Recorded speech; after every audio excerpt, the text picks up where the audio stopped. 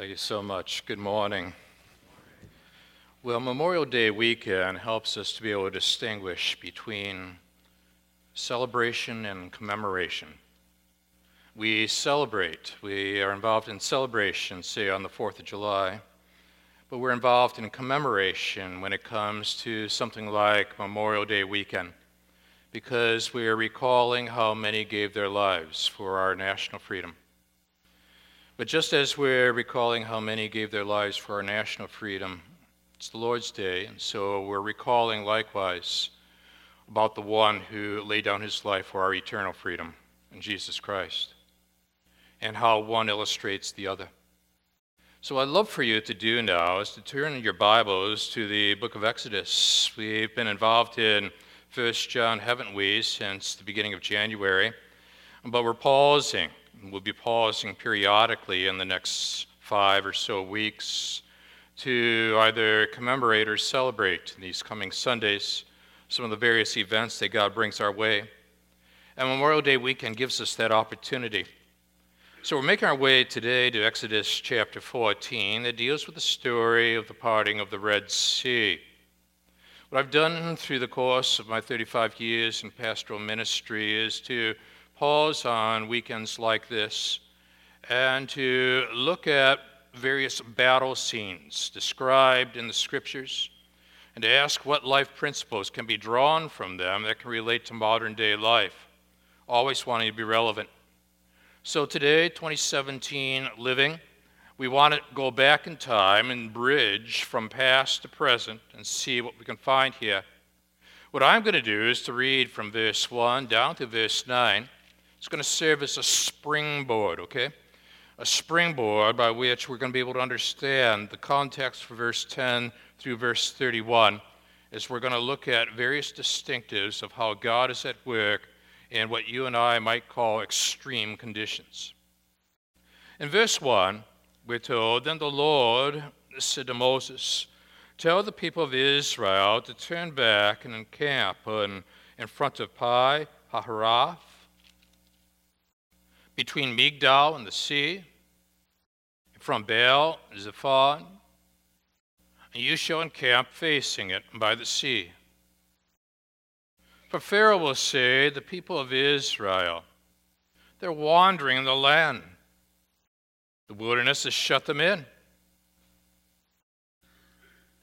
And I will harden Pharaoh's heart, and he will pursue them.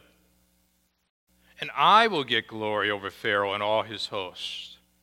And the Egyptians shall know that I am the Lord.' And they did so. Well, and then the king of Egypt was told that the people had fled, and the mind of Pharaoh and his servants was changed toward the people. And they said, 'What is this we've done, that they have let Israel go from serving us?' Pause to simply say at this point they realized that their entire economy, in essence, was based upon slavery. They had enslaved the Israelites. They are feeling threatened now by this decision to let the Israelites go because they're going to be in economic straits. So you've got to understand now the economic thinking behind Pharaoh at this point. So in verse 6, he made ready his chariot and took his army with him, and took 600 chosen chariots and all the other chariots of Egypt with the officers over all of them.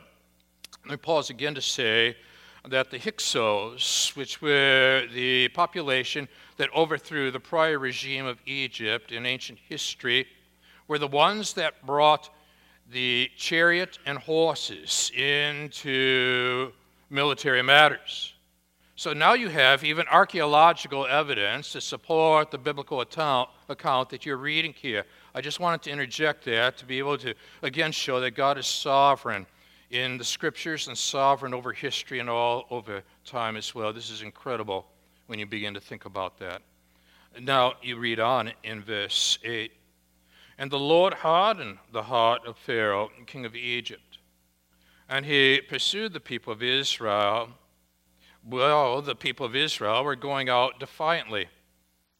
And the Egyptians pursued them, all Pharaoh's horses and chariots and his horsemen and his army, and overtook them and camped at the sea by Pi Hahiroth in front of Baal Zephon.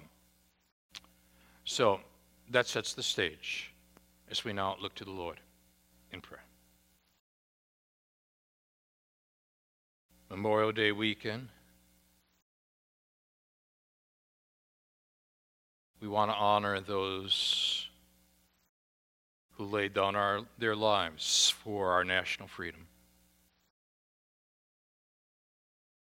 Through the decades,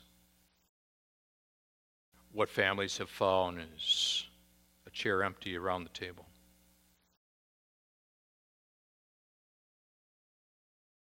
And there would be people swallowing hard as they think about the sacrifice that was made.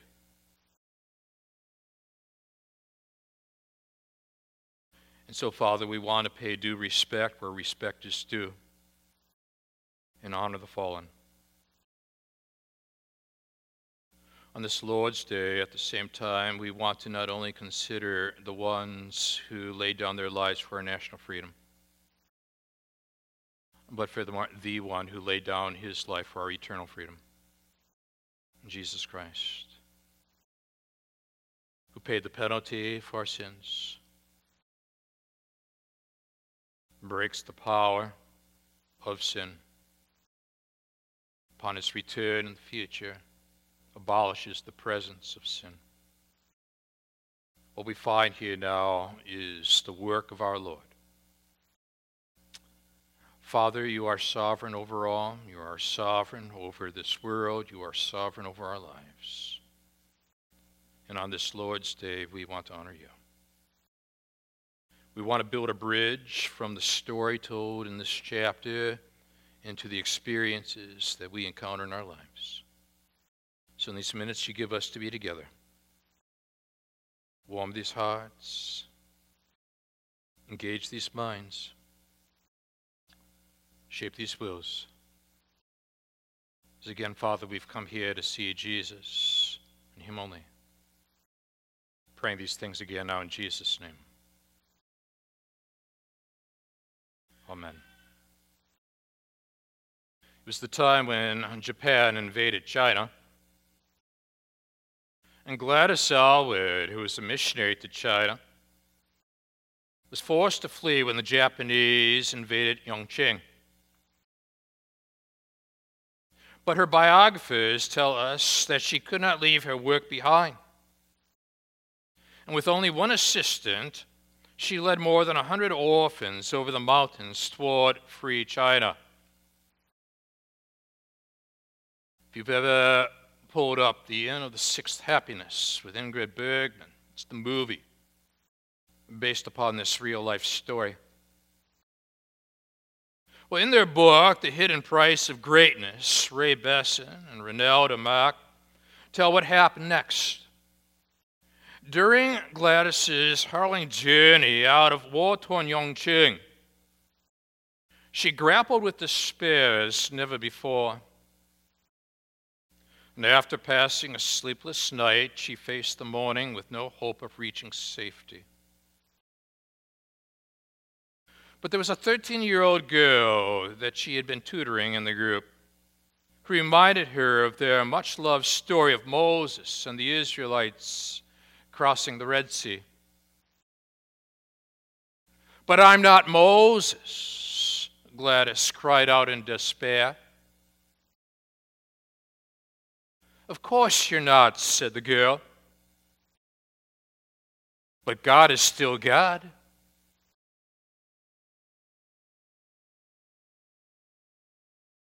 Ever have one of those moments? We're told that when Gladys and the orphans made it through, they proved once again that no matter how inadequate we feel, God is still God. And we can trust him. Faith which can't be tested is faith which can't be trusted. And now, what the Israelites have done after having put faith in the shed blood placed upon those doorposts, known as the Passover, that allowed for the people of Israel to leave Egypt. Now their faith will be tested once again as they find themselves hemmed in by all forces with the Red Sea before them. You ever felt all hemmed in? No place to go?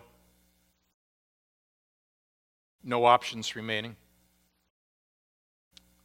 What I want to do with you from this battle scene story this morning is to simply draw out three distinctives about God that we find here, because God is still good, no matter what we've experienced in life. And allow for these distinctives to speak directly to the way in which we are facing the issues of the hour today. And the first begins here in verse 10. We're going to take it down to verse 18. The number one, when facing extreme conditions, first of all, reflect upon the purposes of God. The purposes of God. Remember this. God reveals enough to make our faith intelligent, doesn't he? God conceals enough to allow our faith to grow. And so now they're going to have to deal with the blend of the revealing and the concealing in their own extreme condition. And so you pick it up now in verse 10, that when Pharaoh drew near, the people of Israel lifted up their eyes. Can you feel what they're feeling at this point? They are utterly exhausted from years of enslavement. They find their freedom, and as soon as they found their freedom and they thought they got some forward momentum, lo and behold, they are hemmed in. It's as if forward progress has been halted suddenly.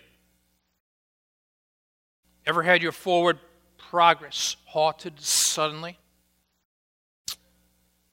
Well, the Egyptians are marching here in verse 10 after them, and you can almost feel the fears that are surfacing.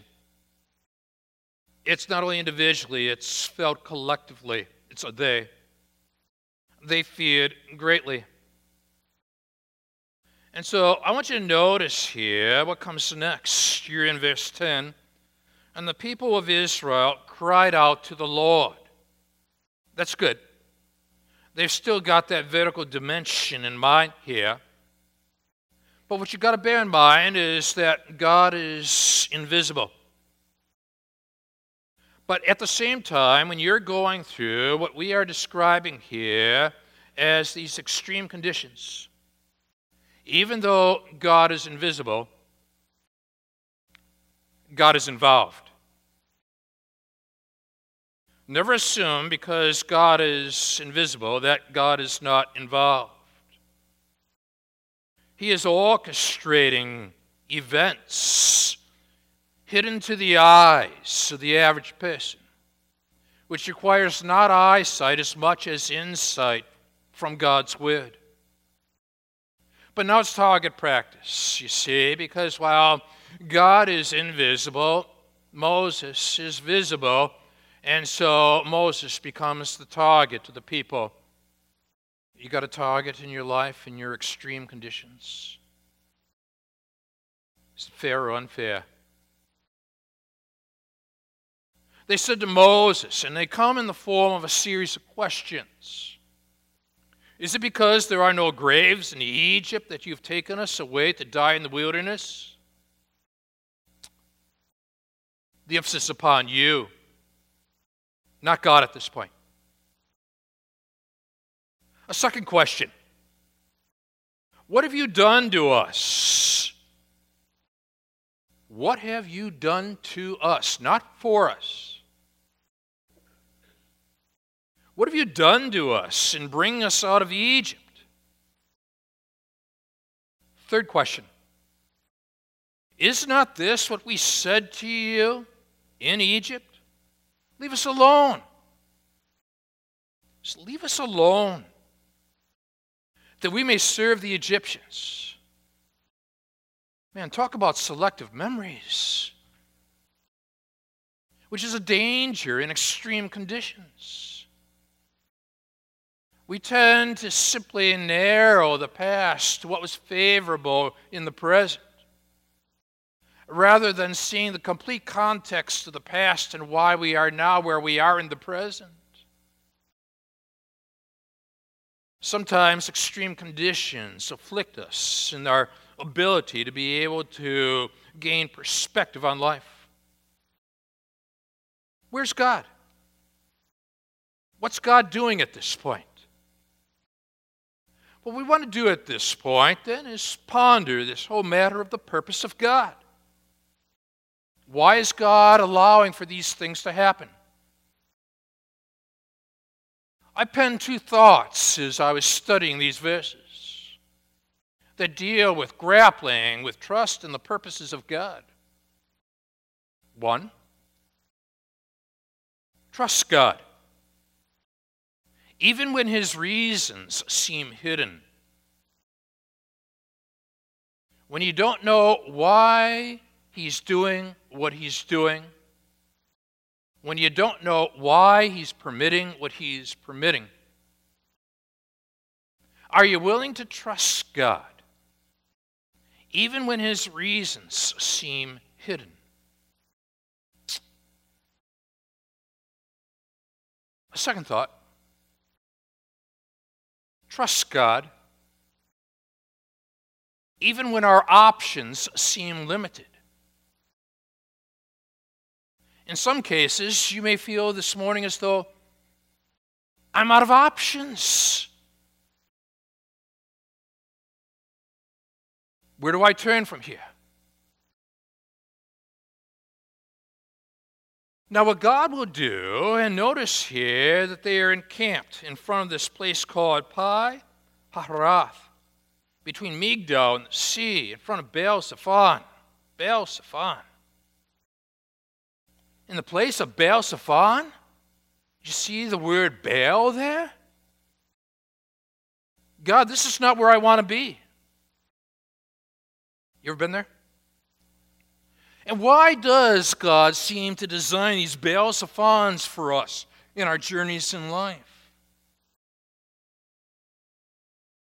Could it be that what God wants to do with the Israelites at this point is to break their Egyptian worldview?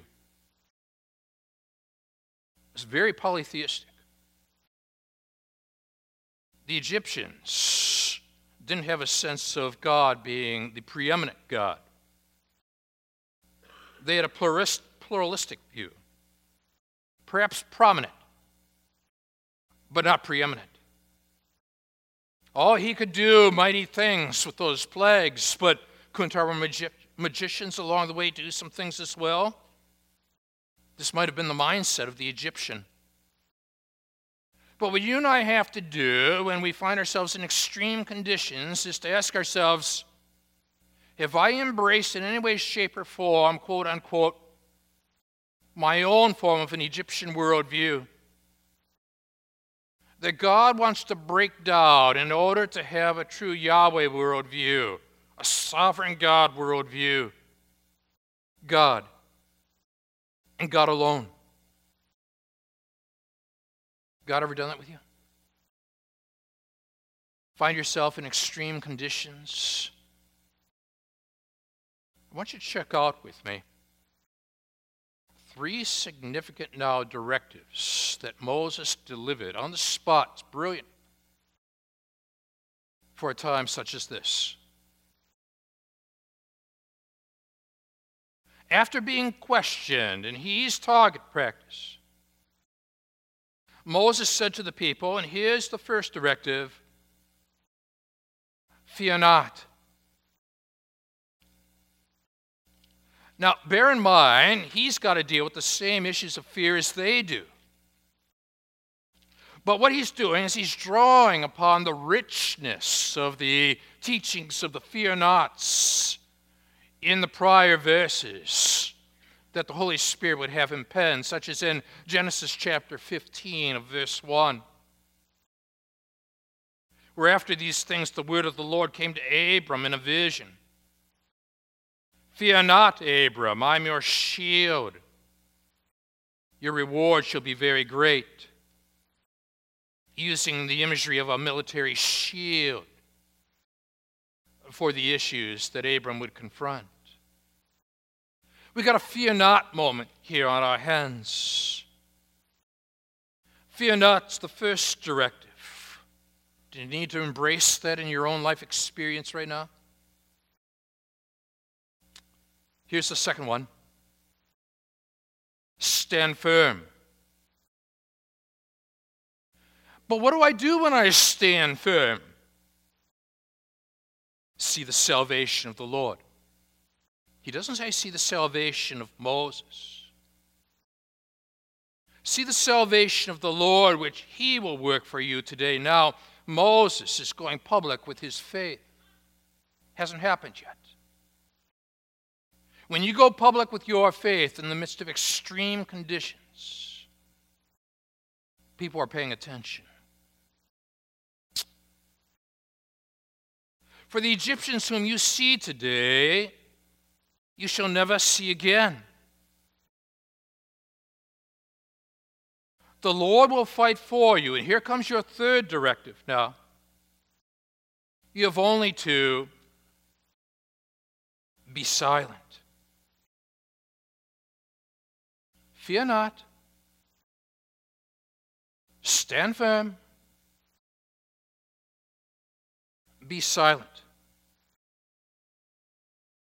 Which means that in extreme conditions, you and I have got to be able to distinguish between spiritual passivity and biblical patience.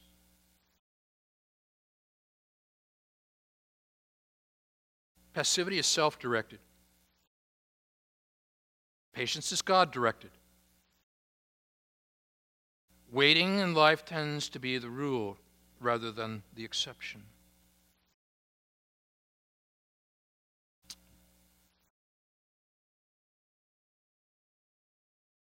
Chester Puller was a highly decorated Marine officer in command over a large number of men in combat, inadvertently moved into an area that was crawling with enemy. When suddenly he realized that his men were surrounded. To the north lay a platoon of the enemy, as well as both on his flanks to the rear, another company. All escape routes were closed off. So what did Puller do? He just tightened his fist and said, "That's outstanding. They'll never get away this time."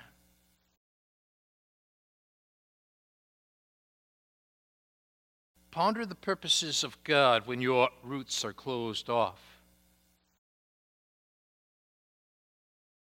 And when the challenge is to look around you, the Moseses of this world say, look above you. Don't let extreme conditions shape your view of God. Let God shape your view of your extreme conditions. So now you pick it up here in verse 15, and in the midst of extreme conditions, Moses is having a devotional time. And the Lord said to Moses, "Why do you cry to me? Tell the people of Israel to go forward." And Moses is saying to himself, I'm about to tell the people to go forward. To go forward. My GPS doesn't have that. Go around, yes. Go forward, no. But that's not all. In verse 16, God goes on to say to Moses, "Lift up your staff, stretch out your hand over the sea and divide it, that the people of Israel may go through the sea on dry ground." Now, sometime in your studies, do a word study of the word staff and how Moses used that in the land of Egypt. For the Egyptians, this was nothing more than a staph infection. Every time he seemed to hold that staff in hand, another plague was coming their way.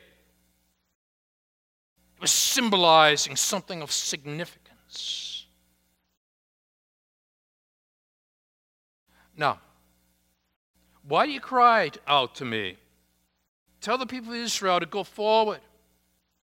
Lift up your staff. And now that ministers to Moses, you see, because in the experiences of Egyptian life, God does not waste experiences. God invests experiences.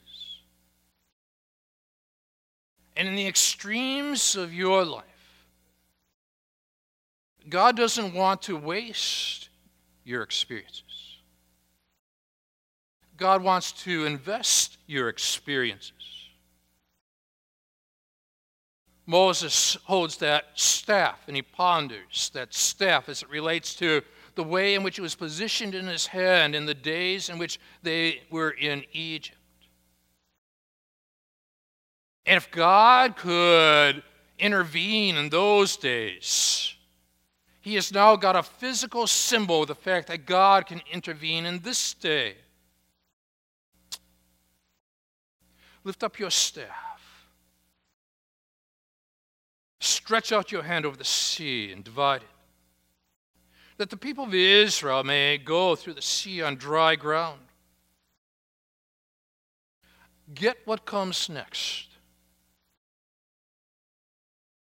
And I will harden the hearts of the Egyptians, so that they shall go in after them. And I will get glory over Pharaoh and all his host, his chariots and his horsemen. But draw a line between I will harden their hearts in verse 17 and what happens in verse 18. And the Egyptians shall know that I am the Lord, when I have gotten glory over Pharaoh, his chariots, and his horsemen. They shall know that I am the Lord. They must have been reading 1 John. Only they couldn't have been reading 1 John because 1 John had not yet been penned yet. But the Apostle John knew this story. Because throughout 1 John, you will find again and again and again as we've studied together the emphasis upon knowing God, not merely informationally, personally. But why the hardness of the heart?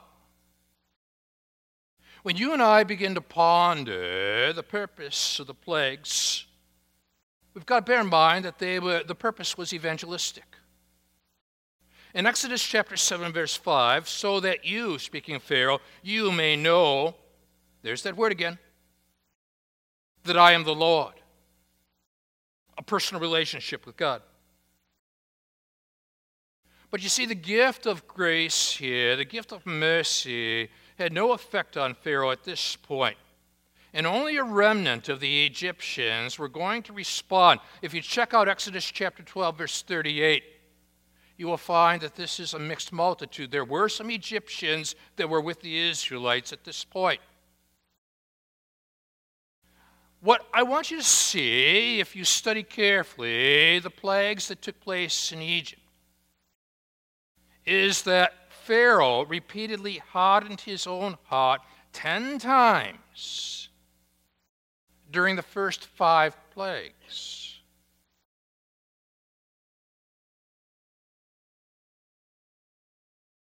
And then Pharaoh's heart was hardened 10 times during plagues 6, 8 through 10. It's as if you've ever been in a committee or a board, somebody has worked very hard, you see, very hard, to create a motion. Phrased it, worked it out, finally they present the motion, and immediately somebody seconds the motion. It's as if Pharaoh has gone out of his way to work very hard to make the motion of the hardness of the heart, and God then seconds the motion. Because what is going on here is we've got to understand that in the opening plagues, we find God's permissive will. In essence, saying, Pharaoh, have it your way.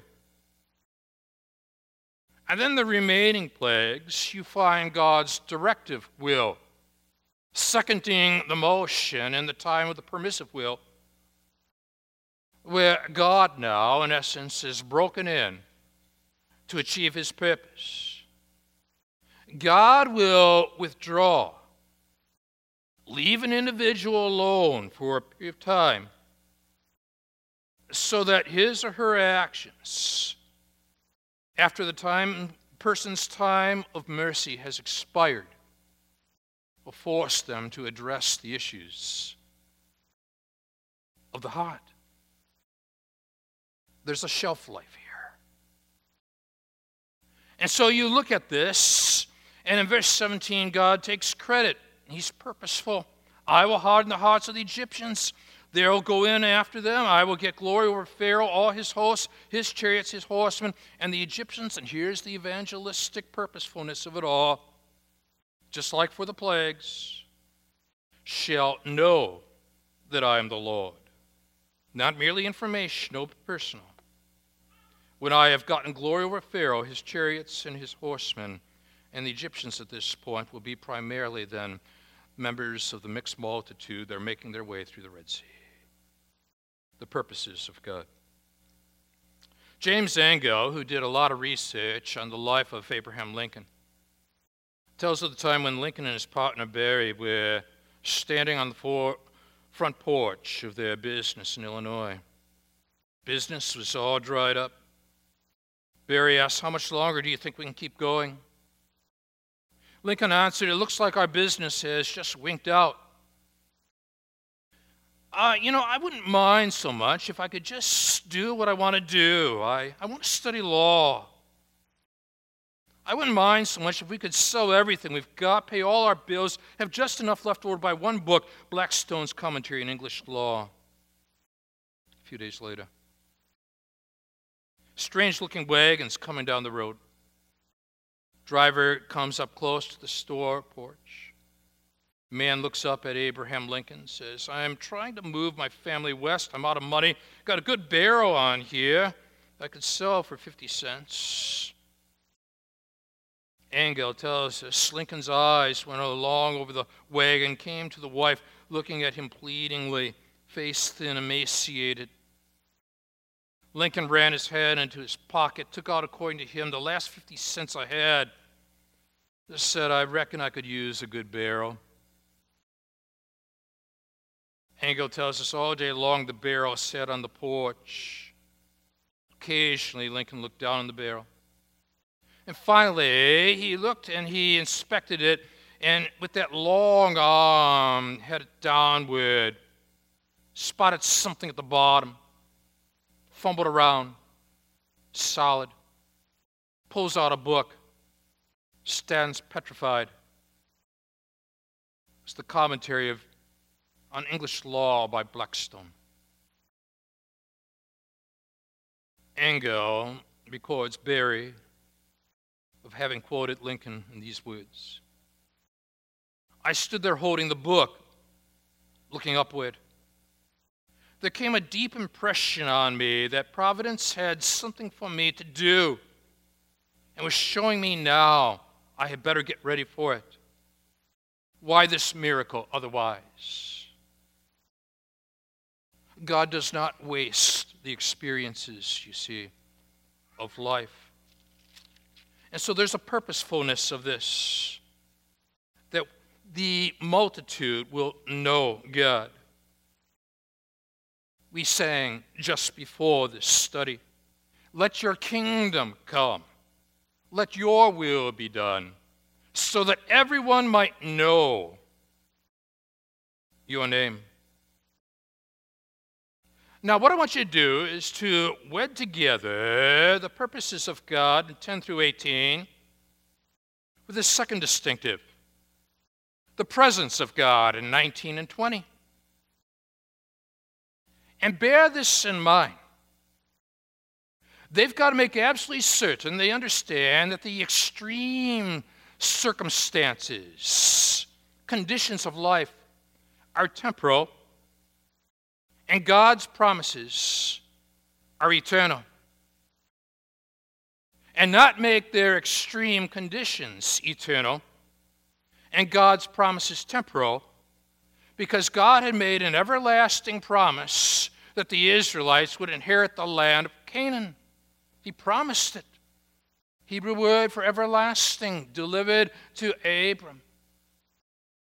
So if God is God, and God keeps his promises, then the promise guides me through the purposes of life, and the promise guides me through the presence of God in my life.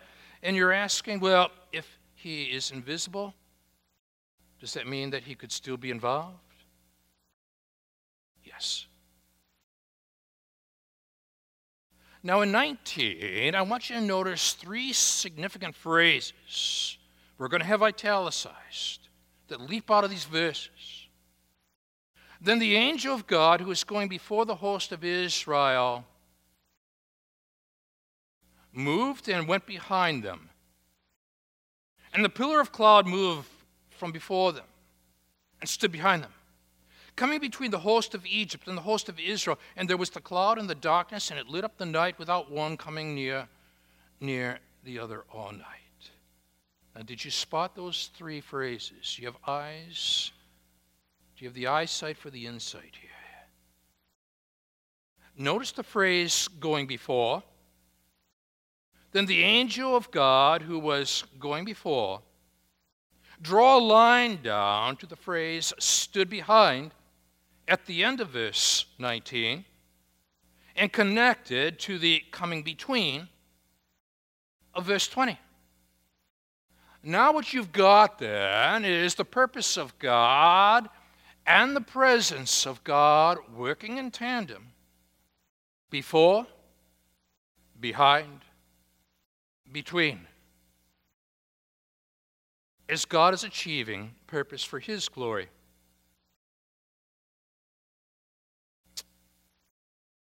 When Napoleon started to fight England and Austria, his soldiers used to call him 100,000 men. And when they would go into battle, they would ask one another, is 100,000 men in the army today? Because that's how much they viewed Napoleon as being worth to them. We can do better in the battles of life. If God be for us, who can be against us? I love what David Ben-Gurion, the first prime minister of Israel, once said. Anyone who doesn't believe in miracles isn't a realist.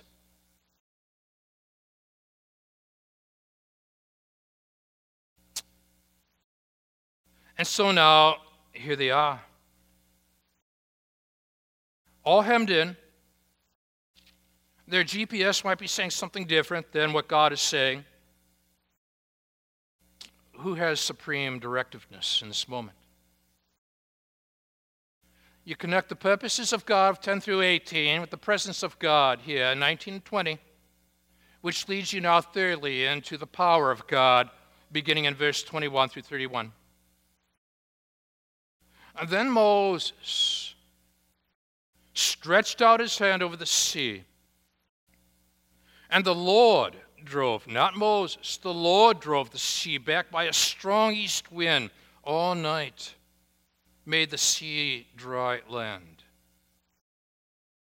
And the waters were divided. And the people of Israel went into the midst of the sea on dry ground, the waters being a wall to them on their right hand and on their left hand. I'm sure they would love for some building inspectors to check out the reliability of those two walls, you see. But the real issue is not the reliability of the walls, but the reliability of their God. 23. The Egyptians pursued and went in after them in the midst of the sea, all Pharaoh's horses, his chariots, his horsemen. Remember, as I said earlier, the Hyksos were the ones that brought this idea of chariot warfare to the forefront. So historically, we're accurate here. In 24, in the morning watch, the Lord in the pillar of fire and cloud looked down on the Egyptian forces, threw the Egyptian forces into a panic, and now in 25, clogging their chariot wheels, so that they drove heavily.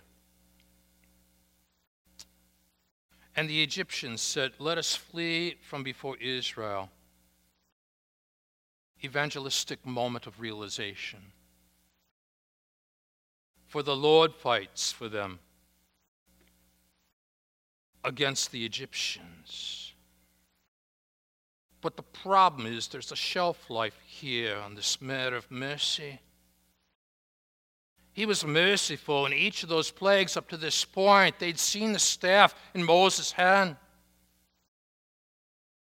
But now, God in essence is saying, have it your way. I second that motion. Because the devotional life of Moses with God continues now in 26. And the Lord said to Moses, "Stretch out your hand over the sea, that the water may come back upon the Egyptians and upon their chariots, upon their horsemen." In other words, God has been so merciful all the way along. He's used each of these plagues up to this point to get their attention so that they would know that God is God.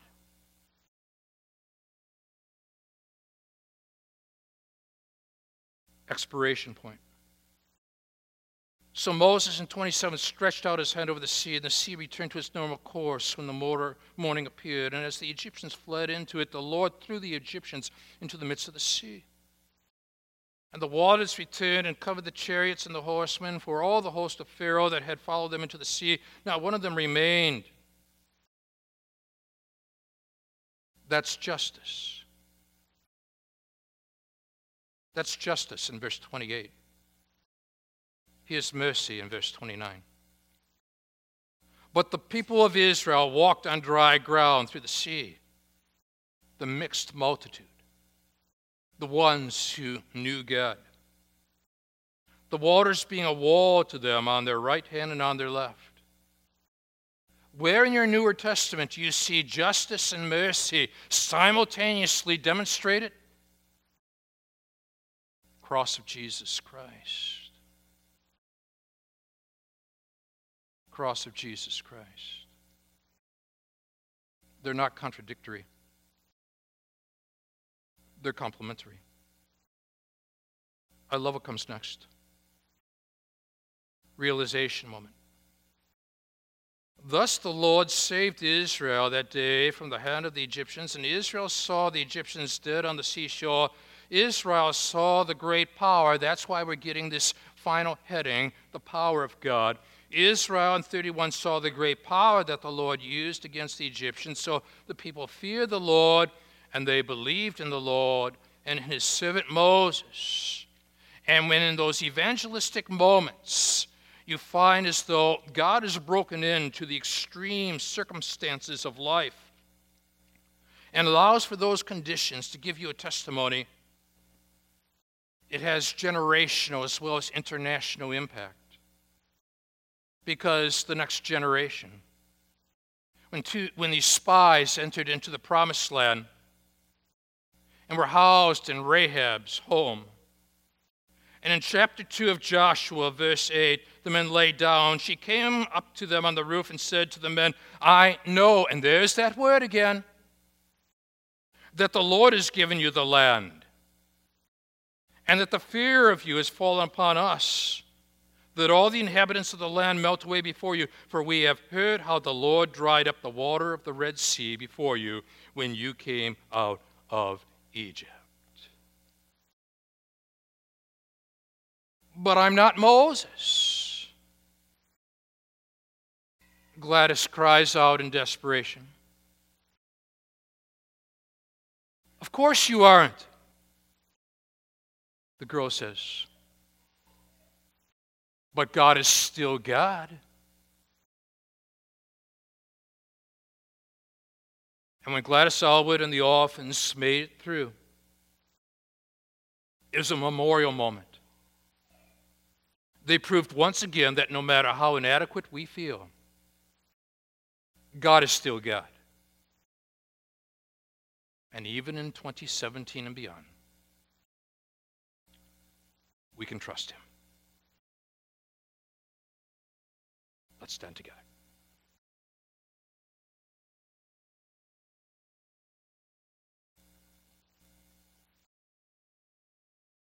For the person that's wrestling spiritually with your purposes for his or her life,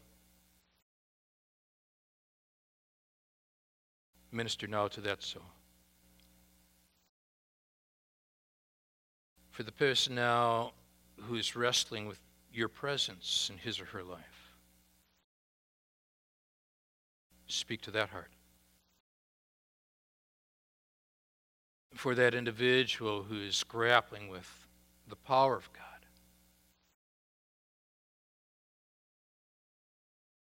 reveal itself to that heart. Help us not to presume on your mercy. Embrace your grace that we might know you. That we might know you through the finished work of Jesus Christ on the cross. Your promises are eternal. Our extreme circumstances are temporal. We focus on you and you alone. For this we give you all the praise now. In Jesus' name. Amen. God bless you.